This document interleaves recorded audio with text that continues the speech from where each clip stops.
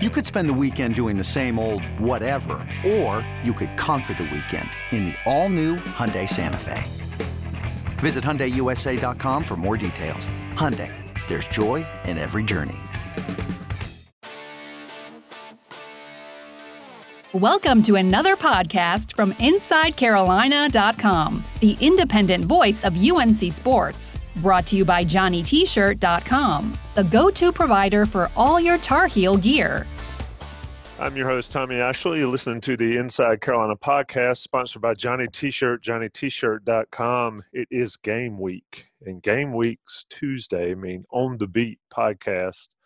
Like I said, I'm your host, Tommy Ashley. I've got Greg Barnes with me, Ross Martin traveling. Full disclosure, we're recording on Labor Day, so Ross is out and about, but I've got Greg. And Greg, over the last 4 weeks, we've been doing sort of a state of the position segment in On the Beat's schedule, and I want to keep that. After the break, we'll talk more about the team as a whole and the week as a whole, but let's get into the offensive line. This is the last position that we've covered here on these podcasts. Did defensive line last week, and then the rest of them 2 and 3 weeks ago. The offensive line, if there's one position that everybody's concerned about, both trenches, but the offensive line has some issues. The official depth chart came out, I guess, Monday from Mack Brown. Your first blush thoughts at what we're seeing here? For me, and I mentioned it off the air just now, I'll go ahead and get it out of the way, Jonathan Adorno being the backup center sort of caught my eye as a true freshman. Yeah, for sure. And I think kind of what that reinforces is that Ty Murray came in last year, and for those of us who were able to watch him in practice, kid's a beast. I mean, there's no question about it. He's got a lot of tenacity, low center of gravity, can really kind of explode off the ball, which is everything that you want with a center. But he was banged up all year last year, and they thought that he was a guy that could actually play quite a bit, because if you remember back, Brian Anderson really struggled early. And they thought Murray could at least spell him some, keep him fresh, and to see, hey, maybe Murray's the guy that can take that job. But he was injured majority of the year and has battled that in training camp as well. So credit to Jonathan Adorno, a big recruit for UNC, obviously coming in. They worked him at tackle and center for a good bit of training camp, trying to kind of cross-train him to get him prepared. The fact as of the last 7 to 10 days that they've moved him off a tackle and really worked him specifically at center, to me says, hey, we think this is the guy at center for us that's going to back up Brian Anderson. While there's depth concerns across the board, which we're going to get into, you've got to have two centers ready to go. And that was an issue last year. But the fact that they're giving Adorno so many reps right now, I suspect he'll play a lot early. Just to get him kind of experience and get him to get a taste of game speed at the college level. That's good for him. Probably not good for North Carolina having to count on a true freshman as a backup center. Yeah, looking at the depth chart, I think it certainly bodes well down the line. No seniors listed. Yep. And you've got a guy like William Barnes, a sophomore now, which it feels like he's been at North Carolina for quite some time. As much ink as he gets on the Inside Carolina message boards, he's listed at backup at right guard behind just a monster of a man, Marcus McKeithen. I think that's a position, too, I'll watch, especially early in the season. Those two guys battling out. Barnes came in more highly regarded, but just discuss what McKeithen and Barnes can bring to that right guard position. Well, McKeithen was a guy they brought in who was really raw. And they knew this massive human being, Chris Kapilovic, really thought that he was going to be a tackle eventually. And last year, Stacey Searles really liked what he could do on the inside. He has the potential to slide outside if they need him to. But I think they really like what he can bring in terms of the run game on the interior. And he really adapted well to that role last year. And they like him and Joshua Azudu at the guard positions. The backup at guard right now, though, and this is kind of where it gets interesting, Azudu is your left guard. But if McKeithen goes out, the guy that's going to replace McKeithen is going to be Azudu. And the reason why is because Ed Montelis is number 6 on the pecking list. And as Mack Brown has talked about, they really only feel good about 6 guys. I think the way they phrased it is they love 6 guys. And it's their starting 5, and it's Ed Montilus, because Ed had a pretty good year last year. And after a few games, I think his confidence got dinged a little bit, and he became inconsistent. And he lost some of that playing time to Zudu down the stretch. Adorno, as we've talked about, is a guy that's really come on strong. They think that he's going to be a guy that they can kind of pencil in as the number 7 guy on the offensive line. Maybe not there yet. They're going to try to get him playing time to see how he reacts. But that's kind of what you're looking at the guard position. Is while William Barnes is listed as the backup to McKeithen, he's really not. And Barnes had, the reason he gets so much attention is because he was a highly rated offensive line recruit coming in. He's a highly rated recruit in general. And so Carolina fans, Inside Carolina subscribers are such big fanatics of recruiting for good reason. There's a reason Don Callahan's been as successful as he is, kind of scouting guys out. Barnes has everything you want in terms of an offensive lineman. But when he got to school, it was just a matter of he had to get the conditioning right. He had to get to a point where he kind of understand what they wanted him to do physically. More so, as big as some of these kids are, especially up front, it's really easy in high school because you can just kind of throw kids around. Can't do that at the college level. And so it's been a process the first couple of years to kind of get him up to speed. I think he's making strides. And as Mack said, there's a group of about 3 of them that they're hoping can compete for that 8th spot. Nobody's grabbed it yet, but Barnes is in that mix. So as you said, Tommy, he's a redshirt sophomore. He hasn't even been here half the amount of time that he's allotted. This year doesn't even count. So he's got a big future in front of him. He's just got to keep chipping away, and maybe he can get to a point where he can be a key contributor for this offensive line. Yeah, and that's the kind of the point I was wanting you to make is the depth chart's out, and people look at it, especially people on the Inside Carolina message boards, and take it almost as gospel. Right. And it's a framework of what's going on.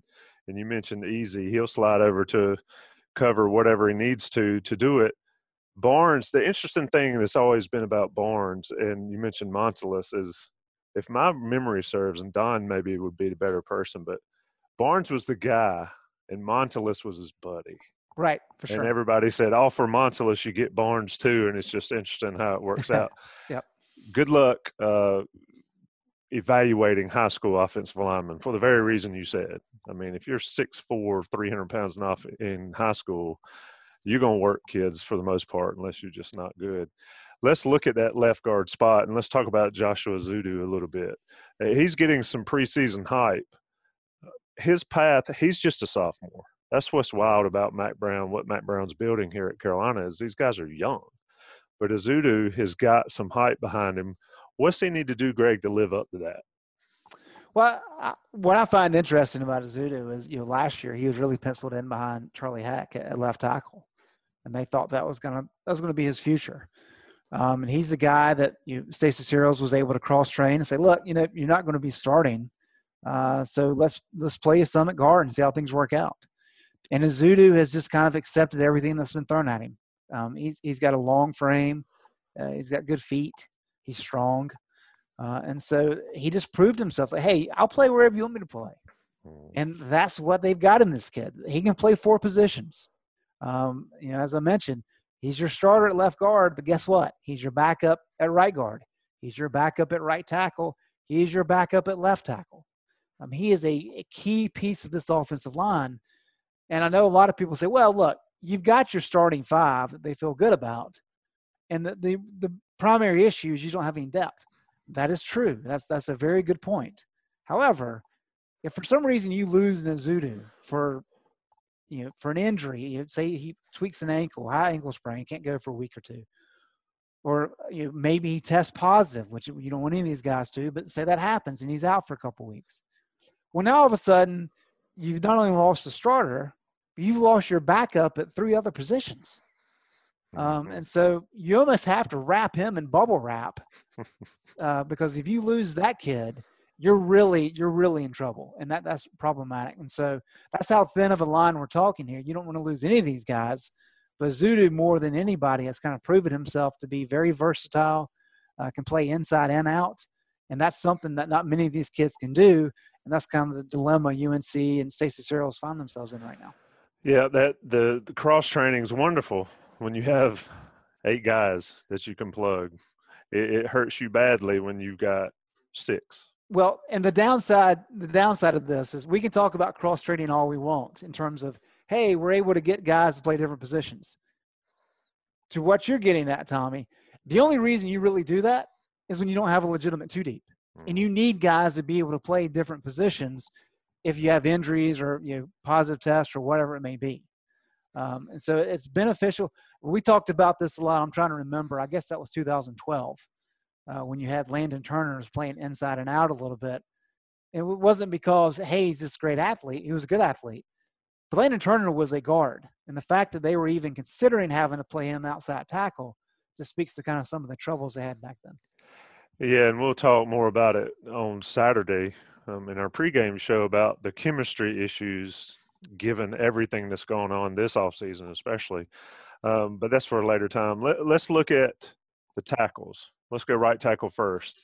I know Don Callahan loves some Caden Baker. He's listed as the backup. Like you said, probably Joshua Zudu there also. But anyway, Jordan Tucker, Caden Baker, some talent, junior and a freshman, still thin. But your opinion on what Carolina's got on this side of the line, I think probably the second most important tackle position on the offensive line for North Carolina maybe. Well, not third with center.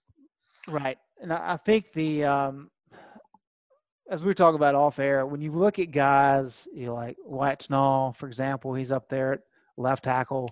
Caden Baker, as you mentioned here, at right tackle, and then Adorno, and even Ty Murray because he redshirted last year. A lot of young guys appearing on this 2 deep, and that really speaks to kind of the future because when you're talking about depth, it's not a bodies issue, right? It's you've got the bodies and you've got talented bodies. You just got to coach them up to where they're ready to play. And so there's kind of a discrepancy there of it's not that we have to recruit guys because we don't have enough kids here. We've got the kids. Now it's a development issue.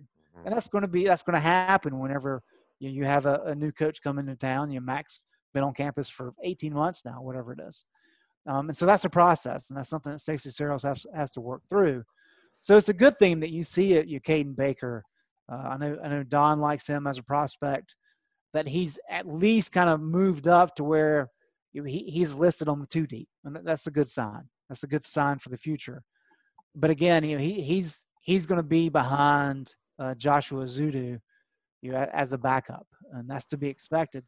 Jordan Tucker has really kind of matured. I think that was one of the overlooked. I don't know if overlooked is fair, but kind of one of the storylines a lot of people missed last year is that you had so many young guys playing. And yes, we talked a lot about Nick Polino.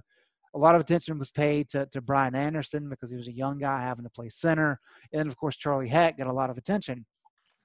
But North Carolina doesn't have the success that they have last year without Jordan Tucker and Joshua Zudu and even Marcus McKeithen really elevating their play significantly because those are young guys. And so Tucker really emerged. I mean, he's a mammoth human being. What is he listed at? Almost 6'7", 335. Just a big kid, good teammate, very, very sharp kid, good chemistry guy. That's very important. But the fact that he's kind of continued to evolve, he's a good option there on the right side. I know Sam Howell's got to feel pretty safe with him at right tackle, which brings up the question you're probably going to next is kind of how left tackle is shaping up.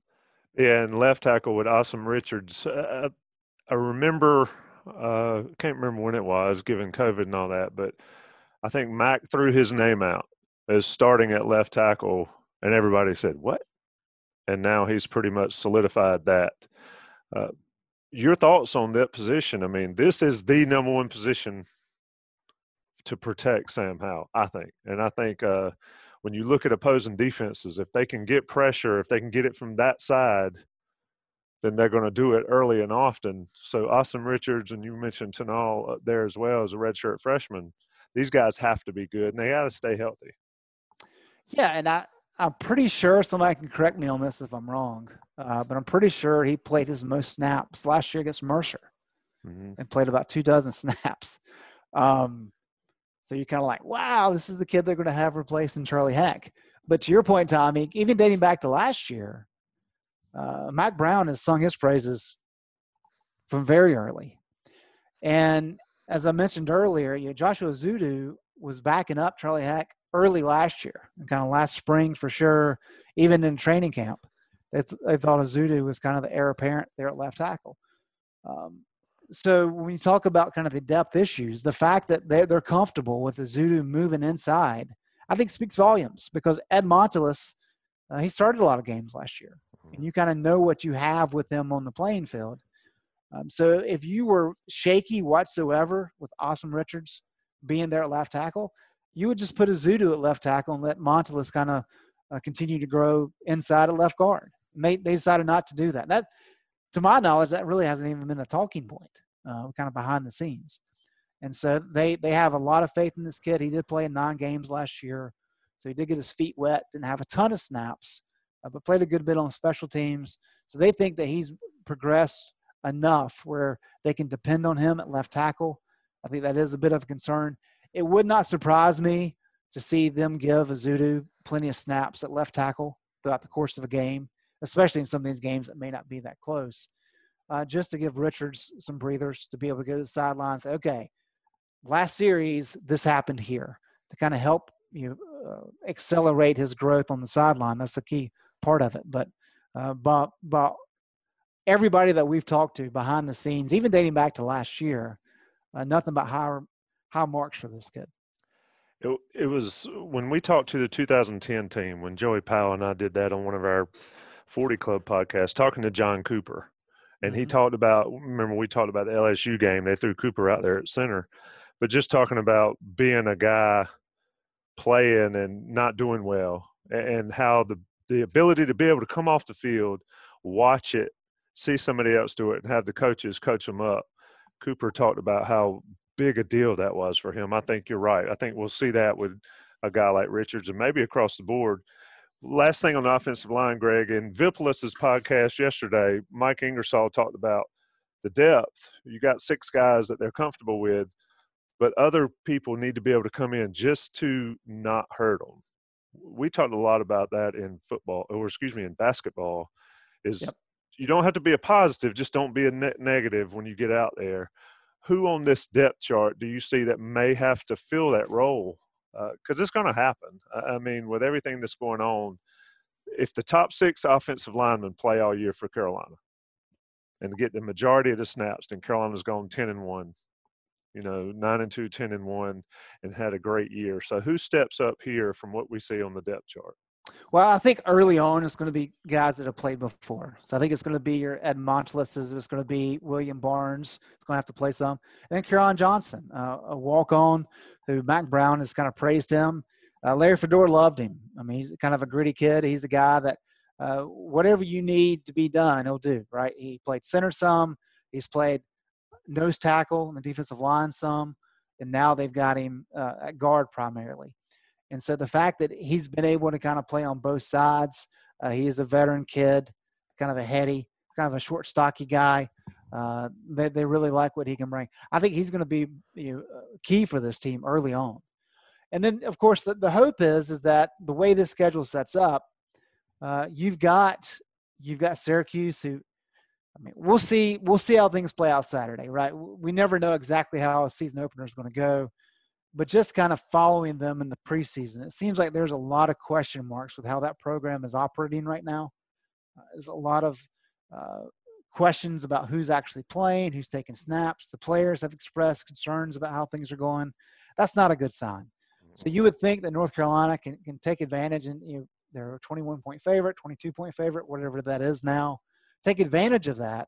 And then in the second half, you can throw anybody in the game and really feel comfortable that, hey, we can hold this lead. We're going to get these young guys some snaps. And then the week later, you have Charlotte, of course, and that's another one. You have your main guys in the game early, but then get a lot of the younger guys a lot of reps. And when you talk about so many freshmen in this rotation up front for North Carolina, one snap of live game action is key. I mean, it does so much for these guys to understand the difference in game speed, to understand the difference in defensive scheme, all these things. And so if you can kind of build on that and let them play maybe a series or two in some of these games, even if it's garbage time, that's key in their development. And then you get a bye week, right? And you can kind of go over and polish some things. And so I do think the veteran guys are very key coming off the bench. But there's going to be opportunities for these freshmen to step in, prove that they can handle the playing time, and then maybe they'll be able to contribute as we get into October and November.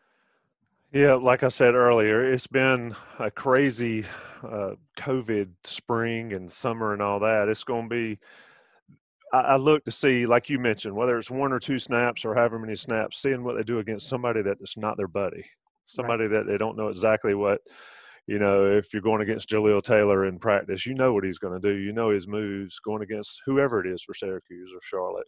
That'll be key. Health will be a key, building that depth. The first 2 weeks, 3 weeks actually, are good for Stacey Searles, Mack Brown.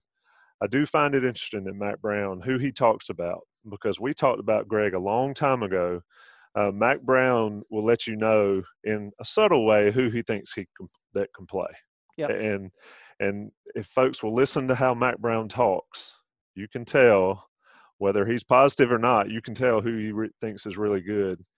Asim Richards might be one of those guys. I'm going to take a short break, talk about Johnny T-Shirt, JohnnyT-Shirt.com on Franklin Street. You need to go visit them if you happen to be in town. You can visit the store, pick up the store there. They need your support. They're local owned and operated for a long time. They're alumni. They are all Carolina all the time at Johnny T-Shirt. And then on Franklin Street, or then online, if you can't make it to Franklin Street, of course, you can get online and get anything you ever want Carolina-related. Face coverings, big deal these days, especially if they allow fans in Keenan. You better have your Carolina face coverings, or they'll be calling you out. Johnny T-Shirt on Franklin, JohnnyT-Shirt.com. 10% off your order if you get Inside Carolina Premium subscription. You need to take another short break, come back, more with Greg Barnes on the beat. We'll look at the rest of the depth chart. It's game week, North Carolina to Syracuse on Saturday. We'll be right back. This episode is brought to you by Progressive Insurance. Whether you love true crime or comedy, celebrity interviews or news, you call the shots on what's in your podcast queue. And guess what? Now you can call them on your auto insurance too with the Name Your Price tool from Progressive. It works just the way it sounds. You tell Progressive how much you want to pay for car insurance, and they'll show you coverage options that fit your budget. Get your quote today at Progressive.com to join the over 28 million drivers who trust Progressive. Progressive Casualty Insurance Company and Affiliates. Price and coverage match limited by state law. Introducing the two-way V4, where groundbreaking fuel cell technology meets fresh foam cushioning for the ultimate performance. With fuel cell, each step feels explosive, delivering unparalleled energy return. Paired with fresh foam, experience maximum comfort throughout the game. Its lightweight textile upper offers support and breathability without sacrificing agility. Whether you're hitting the clutch shot or locking down the opposition, the two-way V4 gives you the tools to play at a high level. Learn more and purchase the two-way for yourself at NewBalance.com. All right, I'm Tommy Ashley. Got Greg Barnes on the Beat podcast. We're missing Ross Martin, missing Gregory Hall. We'll get with those guys either later in the week, maybe on Saturday or next week. But Greg, away from the offensive line, the depth charts come out. We've already talked about how this is sort of a framework, not necessarily set in stone. But what surprises you? I'll let you pick the number one position. When you see this, knowing what you know, covering this team, what surprises you on this depth chart the most? Surprises me. Let's see here. I guess the only thing that probably surprises me is the fact that Storm Duck is listed as the only cornerback kind of penciled in as a true starter. What I mean by that is Kyler McMichael and Patrice Renee are listed as an or at the other cornerback spot. We know Storm Duck evolved quickly last year, was thrown into the fire. I'll never forget Jay Bateman talking about the first play they put him in against South Carolina. I believe North Carolina was playing man coverage, and Storm played zone. And that's kind of what happens when you're putting a true freshman in his first game. And he just improved, and by the end of the year, he was a very solid defensive back for North Carolina. And the fact that he has improved as much as he had, we've heard that he's had a tremendous offseason, that he really kind of accelerated his growth curve in the spring, even though he wasn't on campus. So the fact that he's kind of the number one guy at cornerback, and then you got McMichael and Renee as kind of 2 and 3, to me that kind of stands out as a credit to what he's done. When you look at McMichael and Renee and that or in there, people see Patrice Renee as a senior, redshirt senior, been there forever. McMichael, of course, the transfer from Clemson. Is that or a function of ability, or is that or a function of Renee still battling back from that injury? That's what I think it is, Tommy. I think it's a matter that, Patrice Renee did not receive the all clear until the end of July. End of June. Cameron Kelly, for example, did not receive the all clear to the end of July. And so there's a reason that those two guys appear to be further down the depth chart. They just kind of took a little bit longer to kind of catch up to speed. By all accounts, those guys have come along quite a bit.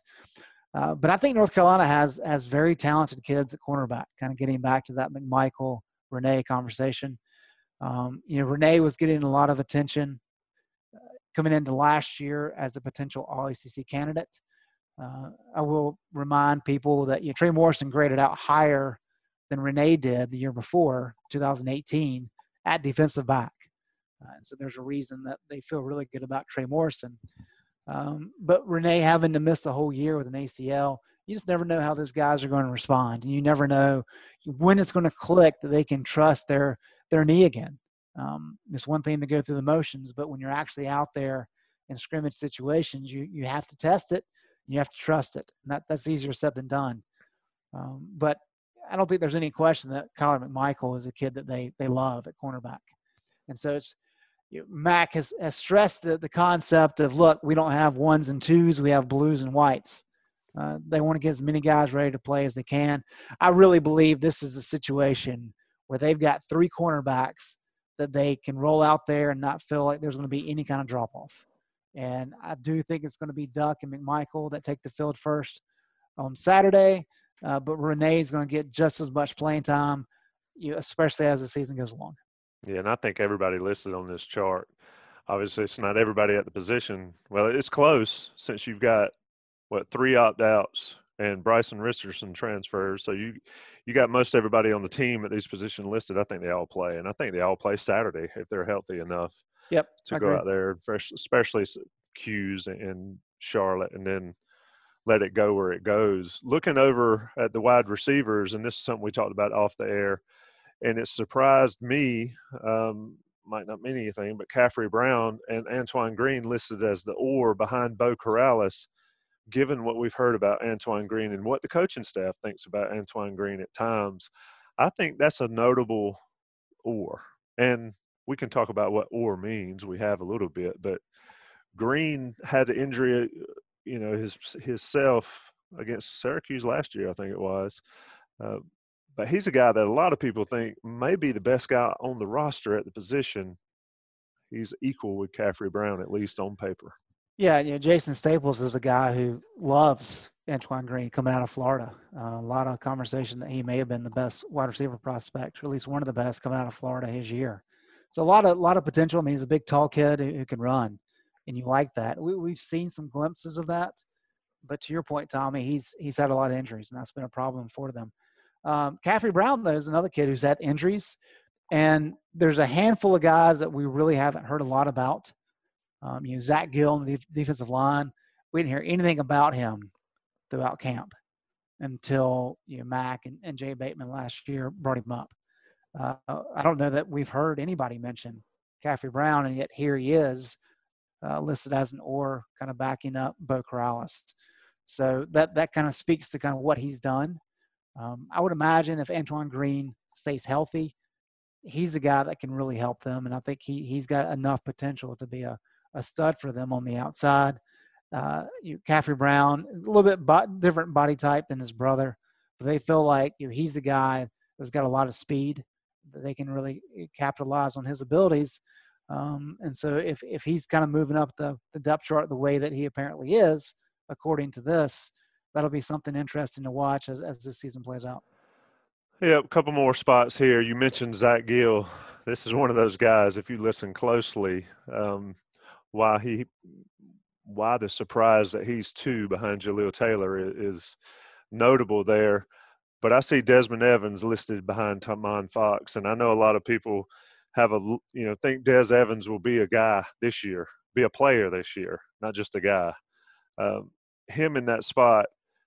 How many on that defensive line, Greg, do you think can get legitimate snaps in the first couple of weeks? Not 1 or 2 at the end of a blowout, but legitimate snaps listed it on the defensive line for Bateman and his guys there. Well, I think Mack kind of let the cat out of the bag a week or 2 ago when he said that if they were going to roll out a starting lineup on that particular day, it would be Jaleel Taylor, Ray Vahasek, and then Tamon Fox and Tyrone Hopper, 2 guys who, of course, are both outside linebackers. So that speaks very, very much to a 2-4-5 look. And when you have the secondary that North Carolina does, that makes sense. I mean, you want Trey Morrison on the field. He's your nickelback. So you kind of roll with that. But it also kind of highlights some of the issues along the defensive front. They really like Vahasek. They really like Tamari Fox. And then Jaleel Taylor, he was banged up early in camp, but they like what he has there at the tackle. He can play either 3 technique or the nose. And I think that's going to be key. The fact that we're talking about Zach Gill, who really was forcing the playing time last year, it's because they didn't have enough bodies. Max says that he's improved, so give him credit for that. But I think that's more of a placeholder spot. I really believe they think that guys like Rucker and Hester and even Miles Murphy as a true freshman, they're guys that have a lot of potential, and they're guys that can step up eventually and play. And this is where not having spring practice and not having your standard summer workouts really hurts. Because the Clyde Penders and the Murphys and even KBJ Jones, who's banged up right now with an Achilles injury. Those are guys who, if they're healthy and they have enough time to prepare, maybe they can come along sooner than later. But because you had COVID and these guys did not really get their feet wet until August, you can't throw them out there immediately. You're going to have to slowly work them into it. And so I think in terms of Saturday, you may see some of these younger guys play later in the game if it's a blowout. But in terms of what they can count on, I don't think the list is that high. I mean, I really believe Tamari Fox, Vahasek, Jaleel Taylor, and probably Zach Gill. Those are the guys that you're going to count on, and Gill being the backup, to man those up front positions. And then you hope over the next month or so that some of those young guys, Murphy in particular, can really ratchet up their play to be able to give you significant minutes later in the year. Yeah, a guy like Zach Gill, I'm not singling him out, but a guy, that's a junior in the program, he needs to get it done this season because Carolina has got a lot of talent coming behind him. And with Bingley Jones out, that opens up some playing time there at those 3 positions because I think he would have gotten significant time even as a true freshman. Greg, let's spin off from the depth chart. Obviously, going into this Syracuse week, and it's another one of those things that I don't know if it should be surprising given the climate we're in, but I believe Mack said that they would know the results of the final COVID test Saturday morning. How on earth? I mean, it's the same for everybody, I assume, and Lord knows Syracuse has got their own issues. But how do you prepare? I know they practice and let guys get a ton of reps, but let's be honest. If you don't find out who you have until 9 o'clock for a 12 o'clock kick, that is going to be quite interesting to watch across the college landscape. Yeah, and it's a lot better than it was a month ago because back in July, I mean, they were waiting upwards of a week to get test results back. So how would you handle that? I have no idea. But the fact that because of the way things have kind of ramped up, especially with on campus, the last whenever kids came back a couple weeks ago, that's when they went ahead and decided, okay, look, we're going to have to do this 3 times a week. Seems excessive, but I'm not a doctor, so I'm not one to be able to accurately kind of judge what they're basing that on.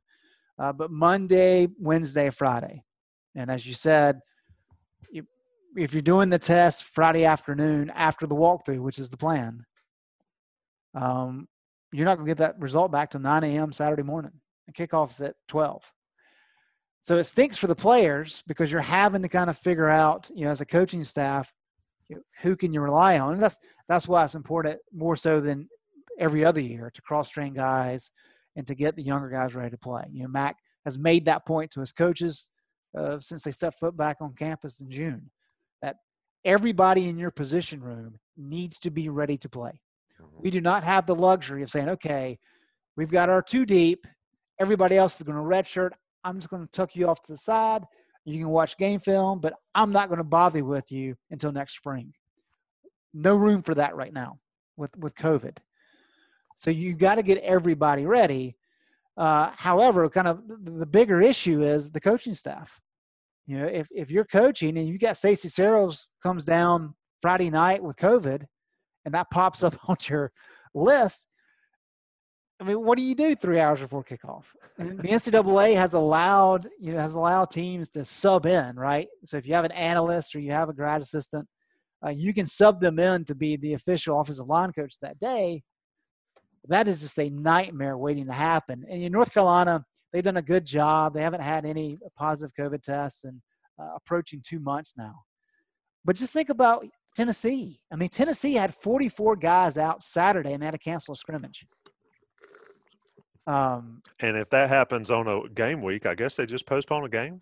Well, yeah, and the Big 12 came out the other day, and they said that you've got to have at least 53 guys ready to play, which is the pro level, right? But if you don't have 53 guys ready to play, then you can't play the game. And the ACC has not released any kind of guidance in that regard. Hopefully, that'll come out this week sometime. But the ACC's already said you need to be prepared that if you play a game on Saturday, by Sunday, your next opponent the following Saturday, it may be somebody completely different. Because if somebody gets wiped out on a Friday and they can't play Saturday, they're not going to be able to play the next Saturday either. And so in terms of peeking ahead, as much as you would like to as a coaching staff, you literally have to take it day by day, or else you could kind of get out in front of your skis, if you will, and find yourself in a bad spot. This will test – well, players are going to do what players will do. But I think, Greg, correct me if I'm wrong, I think this year you will see who the good coaching staffs are, more than any season ever, I think. I agree. And the fact that Mack Brown has made the point that he wants to emulate the bubble concept that the NBA has done and NHL has done to the best of his ability. It's easier said than done on a college campus, but because students didn't do what they were supposed to do when they came back on campus and everybody's kind of cleared out, that's beneficial to the football program. And I think you have to take that as a positive. If you're a football fan, that's not good, obviously, for academics, but for a sports-specific reason, it's a positive for the football team. And so as much as they can handle that, Mack Brown has proven that what they're doing works. And I think that's kind of a critical thing. I mean, if you look at some of I think it's interesting. You look at some of the coaches who've had success, like Bronco Mendenhall. I think Virginia released the other day, they haven't had any positive tests in the last month or so. That's a positive sign, right? And you look at Tennessee, they've had a ton of potential cases. And so depending on who your coach is and how strictly they run things, that's what it's going to take. I mean, it's going to take a lot of babysitting.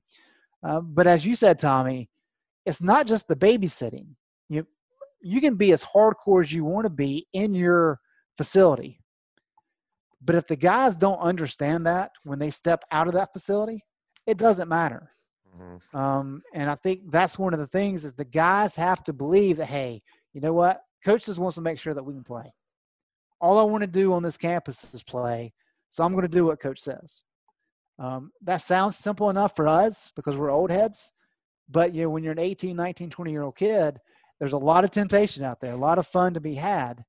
And so it's the guys that are able to kind of beat that into their team for the kids to understand that. Those are the ones that are going to have success. And the reason they're going to have success is because they don't have all the disruptions. They don't have all the kids having to come in and out because something happened. And so I think, Mack Brown being around as long as he has a good process in place, and you would think that UNC is in good position to take advantage of that this year. Yep, and he's got the gravitas for kids to listen. Yep. I mean, if you don't listen to him, you're probably not going to listen to anybody. They've done a great job of doing that over the past 6 months. That's Greg Barnes. I'm Tommy Ashley. If you're listening on YouTube, subscribe to Inside Carolina. Check us out and do that. You get all the updates when there's videos posted. There's a ton out now, Zoom press conferences and all that. That's one thing about the new way of doing things is folks get to see a lot more online or whatever. And if you listen on iTunes or however you get your podcast, certainly subscribe and rate us. Give us a review. Tell us what you like about Greg's comments or mine or the hosting ability of Joey Powell. Do it. Makes us get good or bad ratings, move us up the algorithm for you to see this show. And also support Johnny T-Shirt and JohnnyT-Shirt.com and get 10% off if you're Inside Carolina subscriber. Greg, we'll talk later in the week. I kind of feel for you a little bit. This is going to be an interesting ride getting ready. It's one of those things is when the ball is kicked, I believe we're playing. We're closer than that. We're closer to college football. But when the ball is actually in the air, that's when we know it's real. Greg, we'll talk plenty before then. Thank you for joining us. All right. Thanks, Todd. Thanks for listening to another podcast from InsideCarolina.com. Brought to you by JohnnyT-Shirt.com. Where to go for your next Tar Heel gear purchase. What's up, y'all? This is four-time NBA champ Andre Iguodala. Yo, and this is his best friend, the Ohio State legend, Evan Marcel Turner I.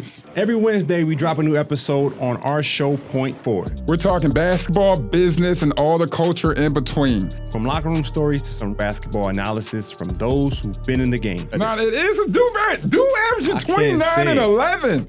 God, what it take to be an all-star? A win. Subscribe to Point Forward, the podcast, so you don't miss a thing.